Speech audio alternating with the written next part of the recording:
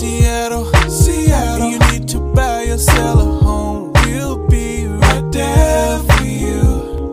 Because we're the realtors that you can trust. So go to ronandonsiddown.com.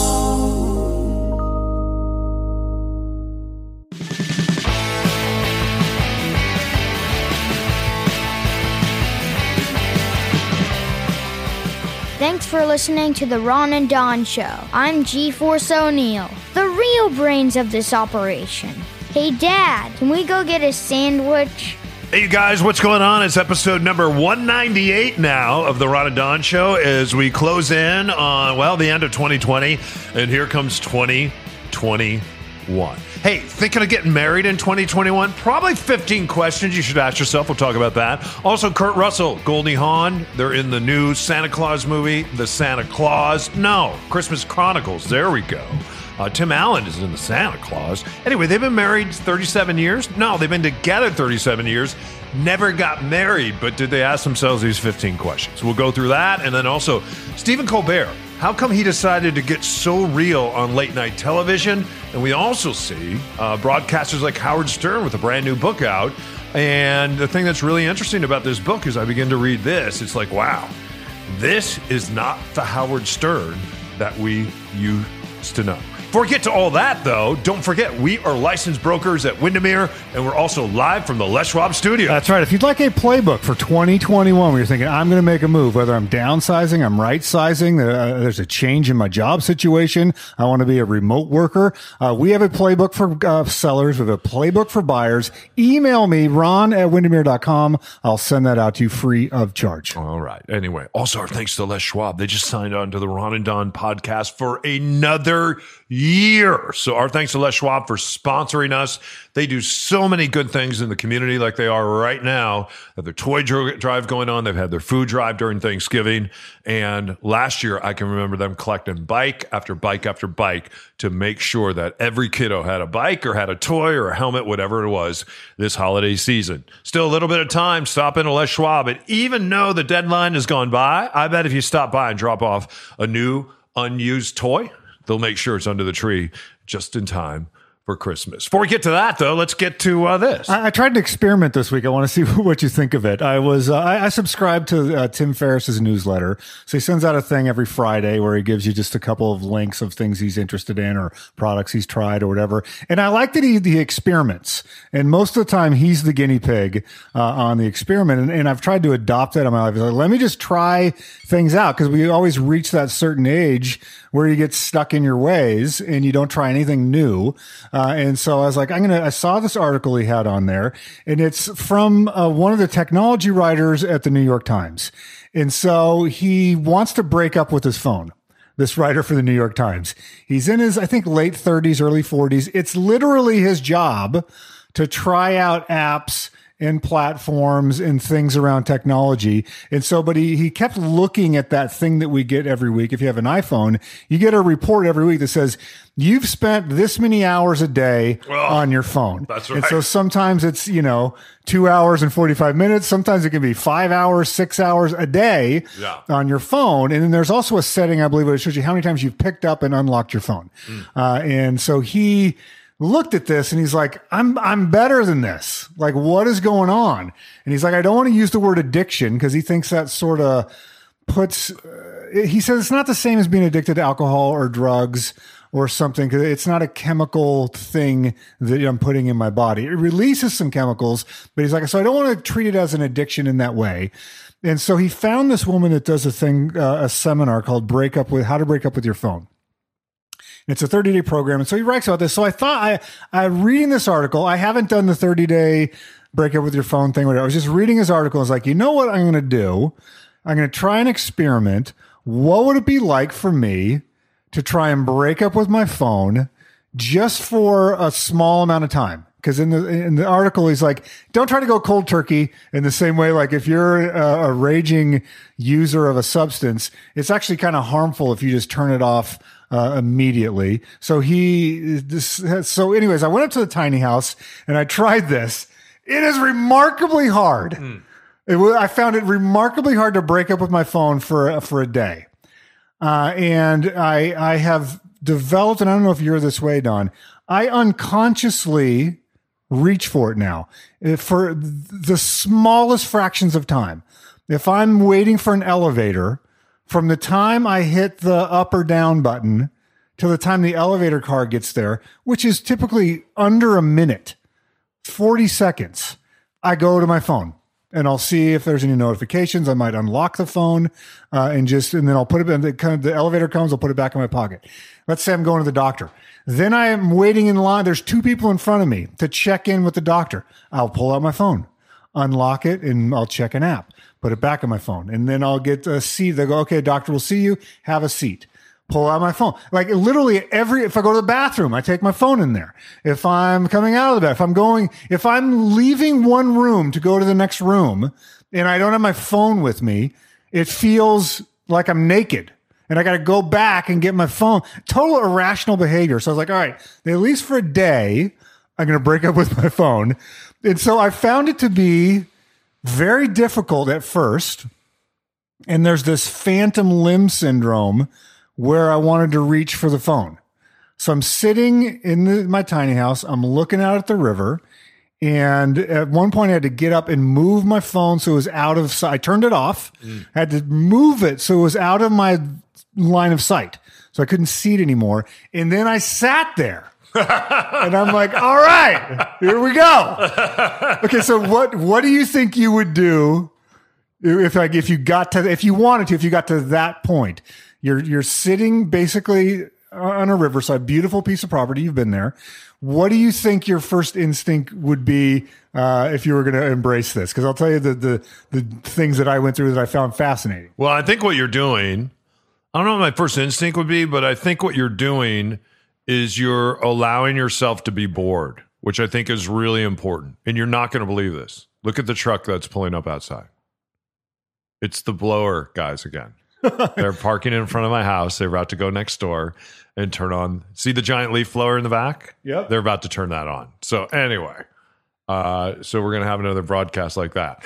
I think what you're attempting to do is to allow yourself to be bored.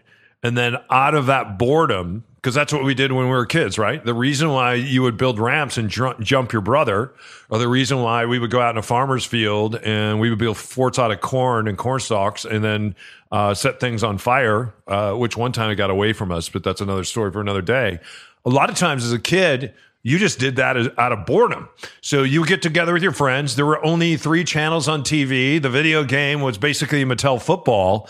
And beyond that, you just had some oversized Tonka trucks that you played with. So we would be out in my neighbor's garage welding forks on bikes to see if we could get 6, 7, 8 lengths of forks on a bike, and then stand on my father's Dodge station wagon when he wasn't around to actually get on the bike, try to ride it, and not break our and also not break our huh. So what you're doing is you're allowing your brain to be bored so it can find other interesting things to do. So that river is too raging. I don't think you went fishing in the river. So what did you end up doing? Well, I did walk down to the river, and I actually had prepared with stuff that I thought that I used to like when I got up there. And so, for instance, I have a guitar up there. I brought a journal that has blank pages. I brought a couple books. I had a deck of cards. And I brought my camera because you know that I like photography. And so I just started to go through these things and do different things. And it was fascinating the way my brain wanted to reach for the phone. So I pulled out I'm reading 1984 right now, the old George Orwell book, and that's incredible to read in 2020. So I'd read a chapter of that, set that down, and then I would want to reach for the phone, and it was not in line of sight, and it was turned off. So then I pulled out my journal. I would write a little bit, and then I would maybe doodle for a while. I picked up my camera. I go down to the river. I took some pictures. I went for a walk. And the amazing thing is, then you look down and go, okay, it's been 28 minutes or whatever. And so it was amazing, though, as the more time ticked off, that your brain kind of relaxes in a sense. This overstimulation that I was in is not good for me, to constantly reach for some sort of stimulus. Yeah, it's good. Every time at any interval. However, if it's 3 seconds long, to instinctively reach for that. And so at the end of this article, the guy's like, okay, I've reduced my time per day down to an hour per day, which is difficult for him as a tech writer. And he goes, I've reduced my times that I pick up the phone from over 100 to maybe 15 or 20 times a day. Wow, good for which him. Is a huge improvement for him. He's like, I can't give it up because that's my vocation, but he's like, I want to be more mindful about it. So I would just challenge people, if you want to try this, like just do it for 4 hours. Like turn your phone off, go for a walk without your phone. I was with a friend of mine a while back, and they're like, oh, we walked around Green Lake at 6 feet apart and both wearing masks. I didn't log this in my, is it called Strava or Strata? Strava, yeah. Strava, With which is a logging app for runners. Oh man, I didn't log this in my Strava. Is this 3 miles did it even happen? The fact that I didn't log these 3 miles, or 2.4 miles, whatever it is around Green Lake. 2.8 and 3.2. Yeah. It's like this, it didn't count. It didn't count to this person because they didn't have their Strava on. Because the Strava you share with your friends and you compare and contrast and then you compete.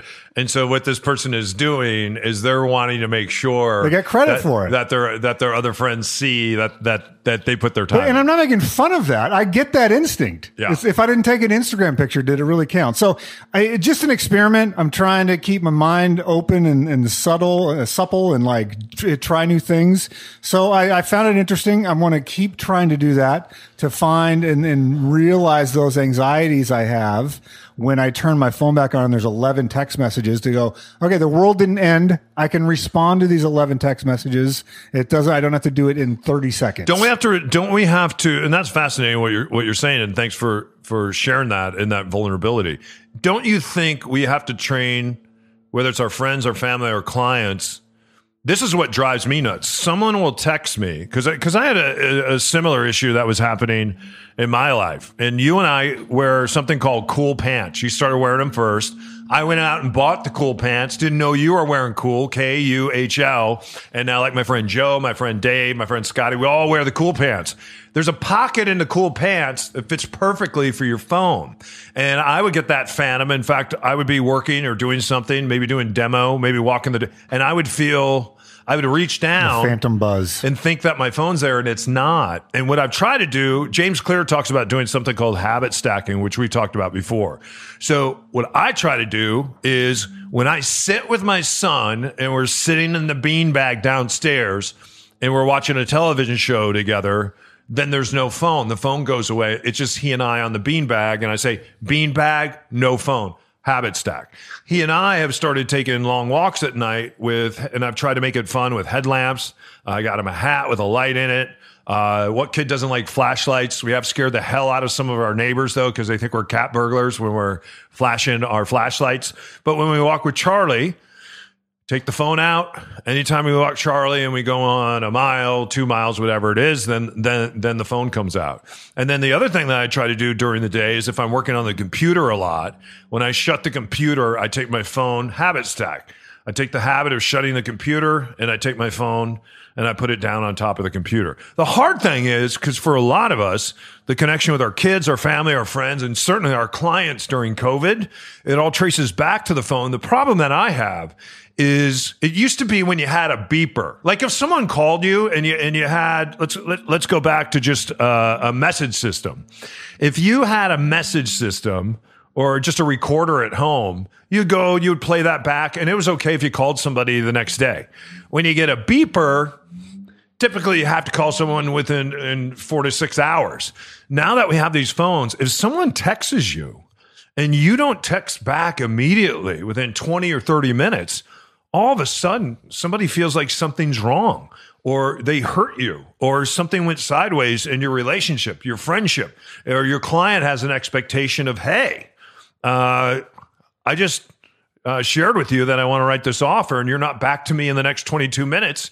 What is going on here? There's this sense of immediacy and expectation that we have on other humans that are carrying these phones. And somehow when we're taking that break, and if we're habit stacking and go, okay, when I walk the dog, the phone goes away.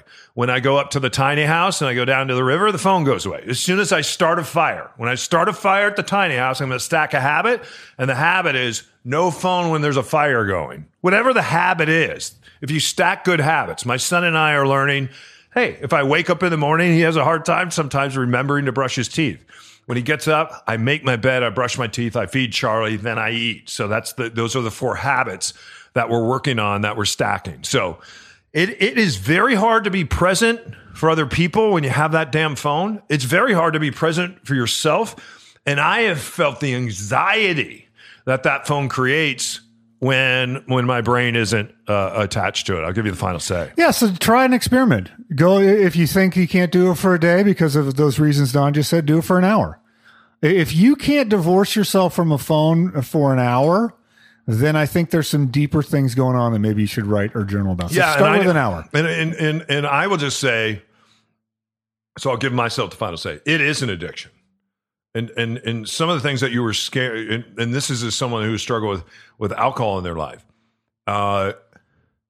What you just described to me, in some ways, terrorizes me more. And I've been on this alcohol-free journey now. In January, it'll be 3 years, heading into my 4th year.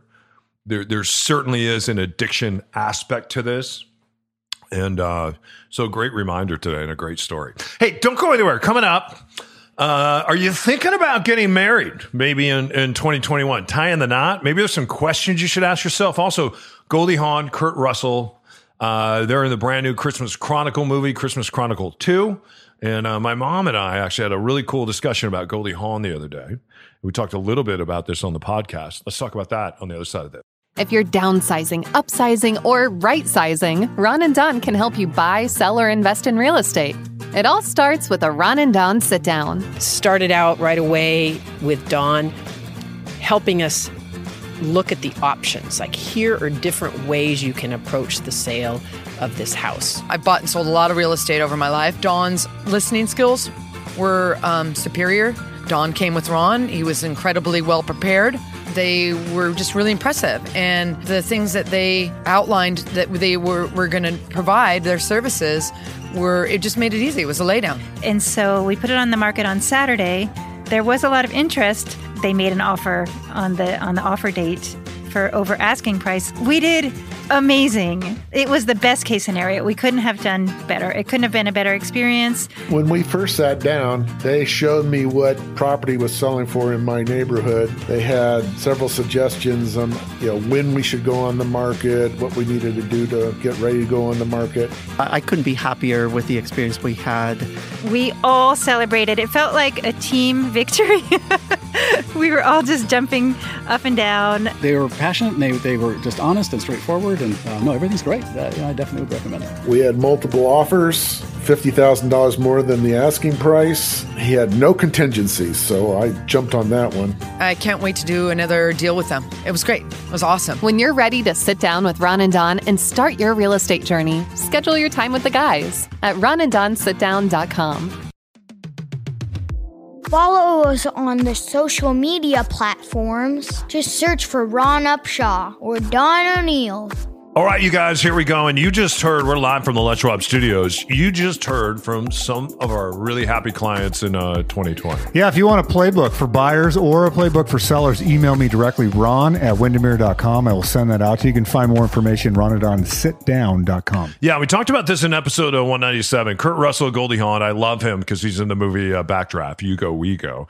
And Goldie Hawn, she used to be on a show that my parents loved called Laugh-In. I bet your dad watched Laugh-In. Right? I remember Laugh-In vaguely. Yeah, she was a go-go dancer on Laugh-In. She started as a ballet dancer, though, a jazz dancer. And then she met Kurt Russell 37 years ago. They've been together ever since. They had a child together. They've never gotten married. And they say the reason they've never gotten married is because they've never felt the need to get married, because they assess every day whether they want to be in each other's lives. And so far, for 37 years, the answer has been yes, which I think is pretty unique. You don't see that very much. Nonetheless, a lot of people are thinking about getting a divorce after 2020. I know some people, though, that are thinking about getting married in 2021. What about you? Would you ever get married again? Is marriage something that's important to you? I mean, I don't know I don't chase the institution. I think if there was a circumstance that came up where, it made sense, that I'm open to it. I think the interesting thing, I read a book and I encourage people to read it. It's called The New I Do, and it sort of re-examines marriage in a cultural context, in a modern context. And it provides why do we do it? What are the different styles of marriages, and how would you construct a relationship if the idea of marriage didn't exist? There are certain legal and things that benefits to marriage. The chief among them could be, tax purposes, healthcare purposes, there's a citizenship purposes. So there's a suite of rights that come with the institution of marriage that for some people makes a lot of sense. If you needed citizenship to the United States, for instance, or if you had a grave health issue and you had no insurance, you might consider marrying someone to get those benefits. And then the other romantic stuff, like with this couple you just talked about, Kurt Russell and Goldie Hawn, they might be secure enough financially and insurance wise where they don't need those benefits. And that the romantic side and the partnership side are the things that they want. And so to negotiate that on its own accord, I think is really intriguing. Here's what's interesting. When you're getting married, you're signing a contract. There's a social contract, but then you're also signing a contract.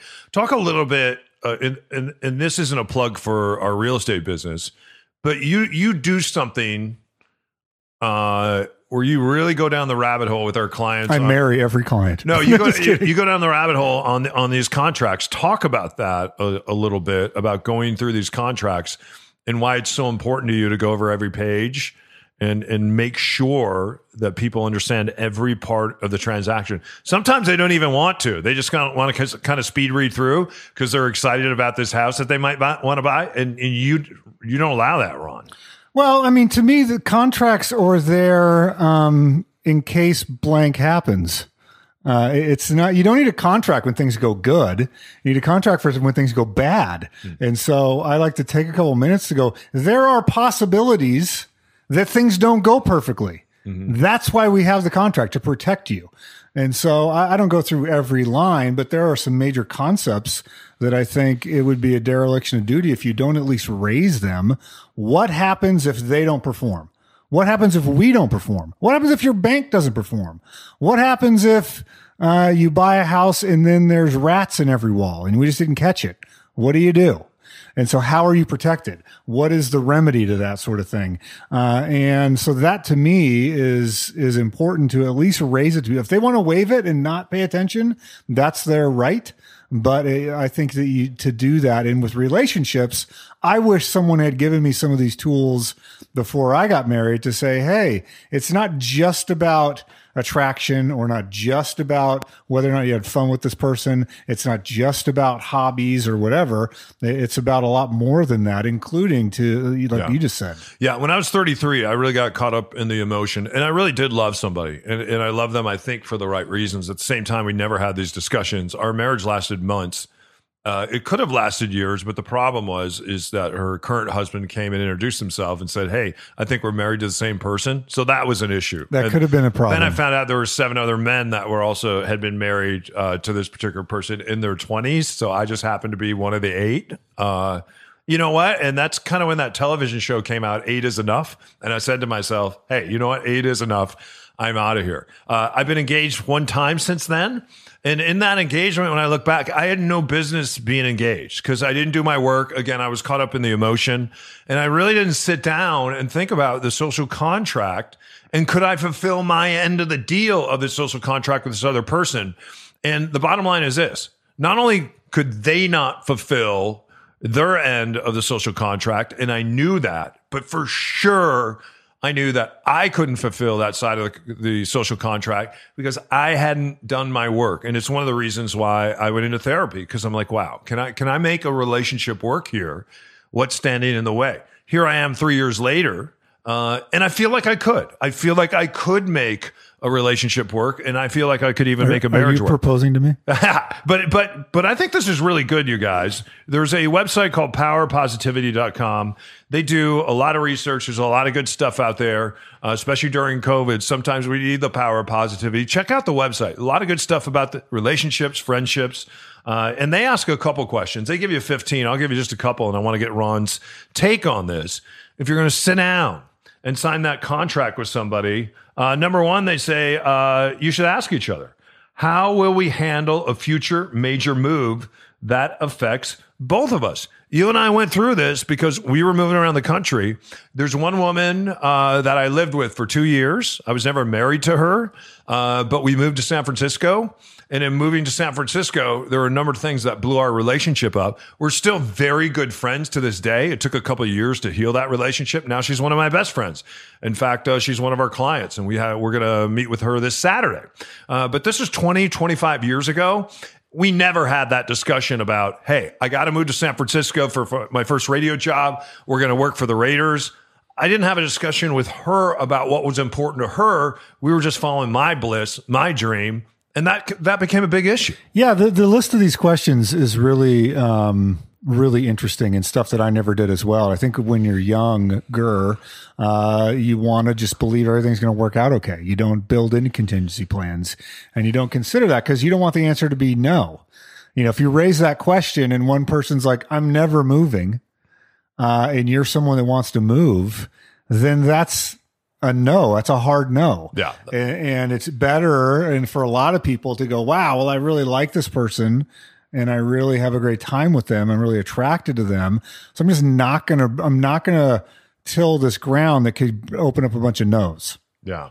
How will we handle spirituality if we have a family, if we raise a child together? How will we raise that child? That's really interesting because lots of us come from different backgrounds. So what happens when you have an evangelical Christian, for instance, marry someone that practices their Jewish faith? That one is interesting to me because it seems like a lot of people, you're marrying their whole family. You're not just marrying that person. And so this could be a thing that, like, the person that you're with could be like, I can take it or leave it. But their mom or their dad or their brother or sister, it could be so important to them that now all of a sudden you're going to baptisms and catechisms and Sunday schools because of the family more than the person. But yeah, that's a huge one. Yeah. The one I think that I feel really a lot of sympathy for is people change over time. So you can get married, and let's just take an extreme example. You know what? That's number 6. What are we both working on, and what are we changing about ourselves in order to be better people? That's number 6. Well, let's just say that when you got into your relationship, you were both very devout, or maybe you were Mormon, or maybe you were born again Christians, or maybe you were Muslim, or whatever it was. And one person decides they're going to change. So you could be 5-10 years down the road with children, and you're like, you know what? I don't want to be in this church anymore. Then what do you do? Is it possible to keep a family together when one person makes that happens more frequently than I think people like to admit, that maybe you were born and raised a devout Catholic, and then you decide, you know what? I don't want to be a devout Catholic anymore. Yeah. This is interesting. Where do we see ourselves 5, 10, 15, or 50 years? When we sit down, like for Windermere right now, you and I, for our broker's business, we had a meeting this morning, and we meet almost every morning, at least 4 or 5 times a week. And we talk about, where do we see the business in 2021? We have a plan for 2021. Where do we see this business 3 to 5 years down the road? Are we going to exit this business, build this business, scale this business, sell this business? What are we going to do with this? I have that discussion with you. I have another discussion with one of my partners, Joe, about the real estate that we buy and sell. Is this a long-term play, a short-term play? Are we going to buy and hold this? Are we going to buy and flip this? Are we going to buy and sell this? We have all these discussions when it comes to business. And even with our kids, like, I have a pretty good idea of where my son's going to go to elementary school, middle school, college. I'm so glad you didn't say, am I going to flip this kid? Am I going to sell this kid? No, but think about it. Like, I went out and I bought a home, and the home I'm using as leverage, but I also have a backup plan of a 529 plan that's riding the stock market right now. We're at almost 32,000 in his 529 plan. It's doing fairly well.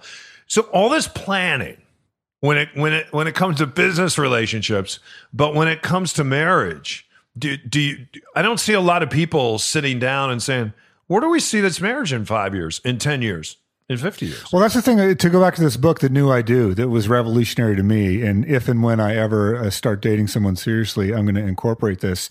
You make a contract like this that has an expiration date. So that you can renegotiate. Say, this is what for the next 3 months, 6 months, 1 year, 2 year, whatever your term is, you come up with what is this thing? And you define it and you put some constraints around it. And it can be as granular as you're brave enough to be. And the one example that I love from the book is that of one woman said, I want us to eat breakfast together every Saturday. That's my thing. And really? they had a reason why that was a thing and why it was so important to them. And it went back to their father and grandfather. Neat. But she's like, I need you to commit me for the next year. Every Saturday we have breakfast together. And the guy said, I can do that. Then at the next year point, when they redid their deal, she's like, okay, is that still on the table? Do we like that? Is that working for us? Okay. Are we going to commit to 1 more year of every Saturday we have breakfast? And that went, and then they had other things where it's like, hey, this year, you did all the laundry and I did all the dinner cooking. That was our deal. Let's switch. This year, I'll do dinner every night. You do all the laundry. We never have to fight about it. If there's a piece of laundry on the floor, it's always your responsibility. If there's a dinner, unless we talk about it, if there's a dinner to be cooked, that is always on me. And that's the deal they had. But then they could renegotiate at the end of the term. Yeah.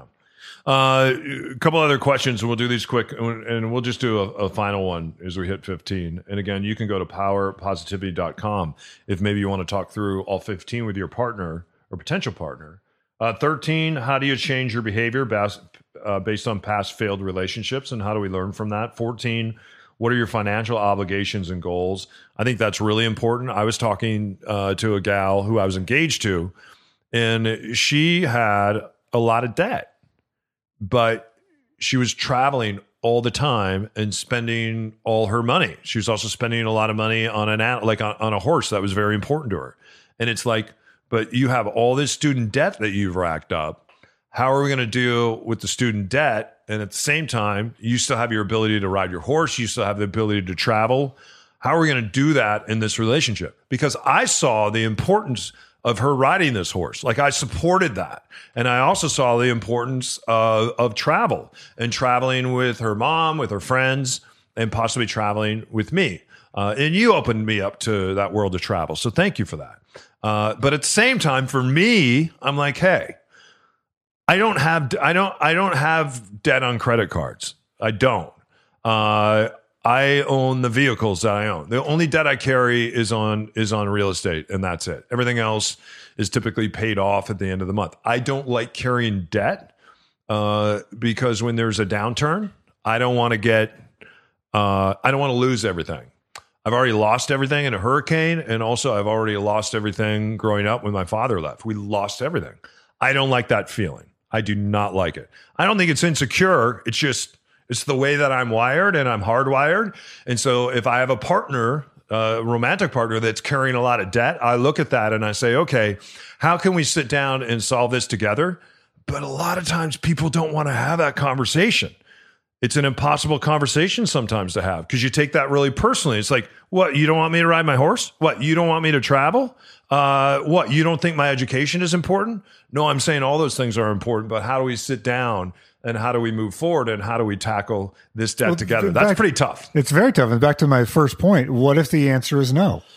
So what if all the boxes are checked in the positive column and you go, you know what? This person is never going to not carry debt. Can I live with that long term? Yeah. And if you can, proceed. If you can't, you might have to bolt. Yeah. And say, this is, and it's one of those things. It's literally not you. If you want to live your whole life with a bunch of debt, that's fine. That's just not me. And so I can't be a part of that. I know that it would always bug me. I would always be questioning when you made a big purchase of why you didn't put that money to pay off your debt. And so we can't be together long term.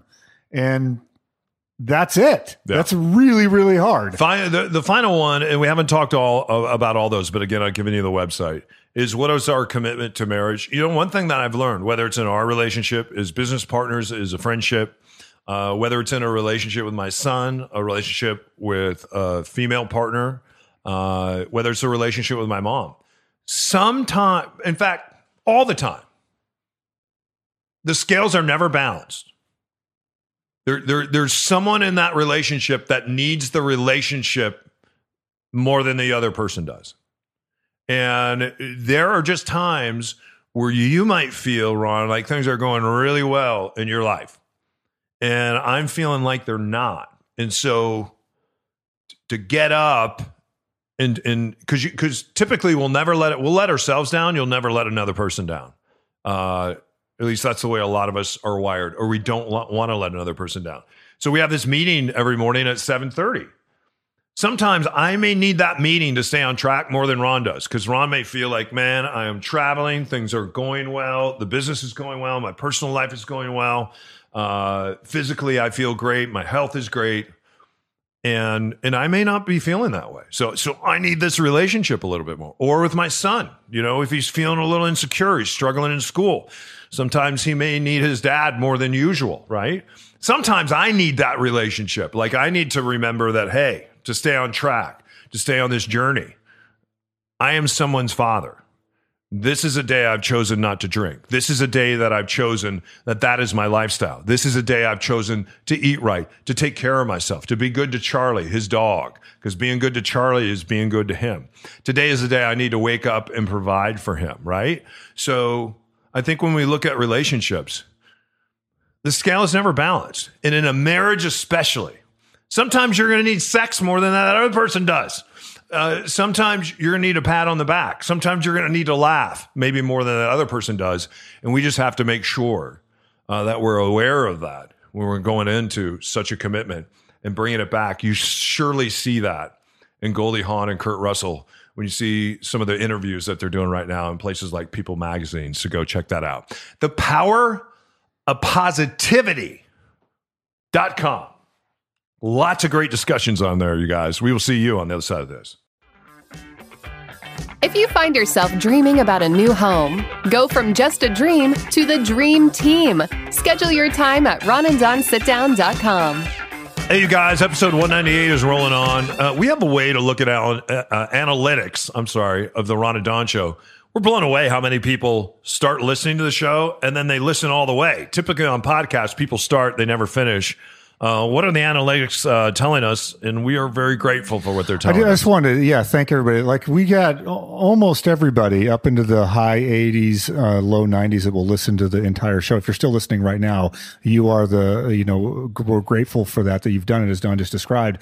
The thing that was interesting to me is most of our episodes are around 30 to 40 minutes long, sometimes a little bit longer, sometimes a little bit shorter, which is the beauty of the format, is you're not bound to the clock like we were in terrestrial radio.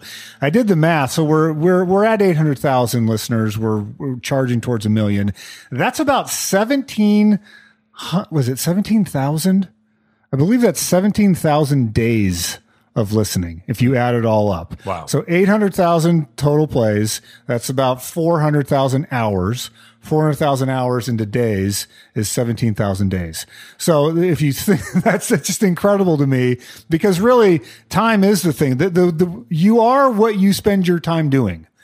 And if you spend your time with us, hopefully we're adding value to your life and giving you new things to think about, new ways to look at topics, maybe inspiration to think about your marriage or think about your relationships or putting down your phone. And it's adding some sort of space, some sort of normalcy to your life in a pandemic. But that is, I can't wrap my brain around it really. 17,000 solid day, 24 hours a day of listening if one person did all of that. Yeah. As we finish off 2020, we're storming into the holidays here. It's really interesting to me the way that people have reacted and responded during this pandemic, and the way that some entertainers have reacted and responded during this pandemic. You and I on our next podcast, we're going to talk about the fact that there's some people now within Major League Baseball that have looked at the pandemic, they've looked at Black Lives Matter, and they said, you know what matters? Black baseball players matter. And we'll talk about this on episode 199. You just shared with me a very important piece of information that I think is really incredible. And it feels like we're taking some of the things that we've learned this year, some of the hard things, and we're beginning to move forward, right? Yeah, so we'll tease to the next episode. Major League Baseball announced that they will take all of the stats from the Negro Leagues, which is 1920 to 1948, and they're going to incorporate them into Major League statistics. Yeah. It's an interesting thing to unpack, and I'll be anxious to unpack it with you. There's an inter-episode tease, everybody. You're going to have to tune in the next time. Also in 2020, we see some real heroes emerging, and some of those heroes are in the form of entertainers. Someone like Stephen Colbert, who has been at the forefront of 2020. He's been doing his show from home. We've seen Jimmy Fallon doing his show from home. And Stephen Colbert, it seems like, has taken his persona and he put it on the shelf in 2020 and said, hey, I'm going to get more real, more authentic.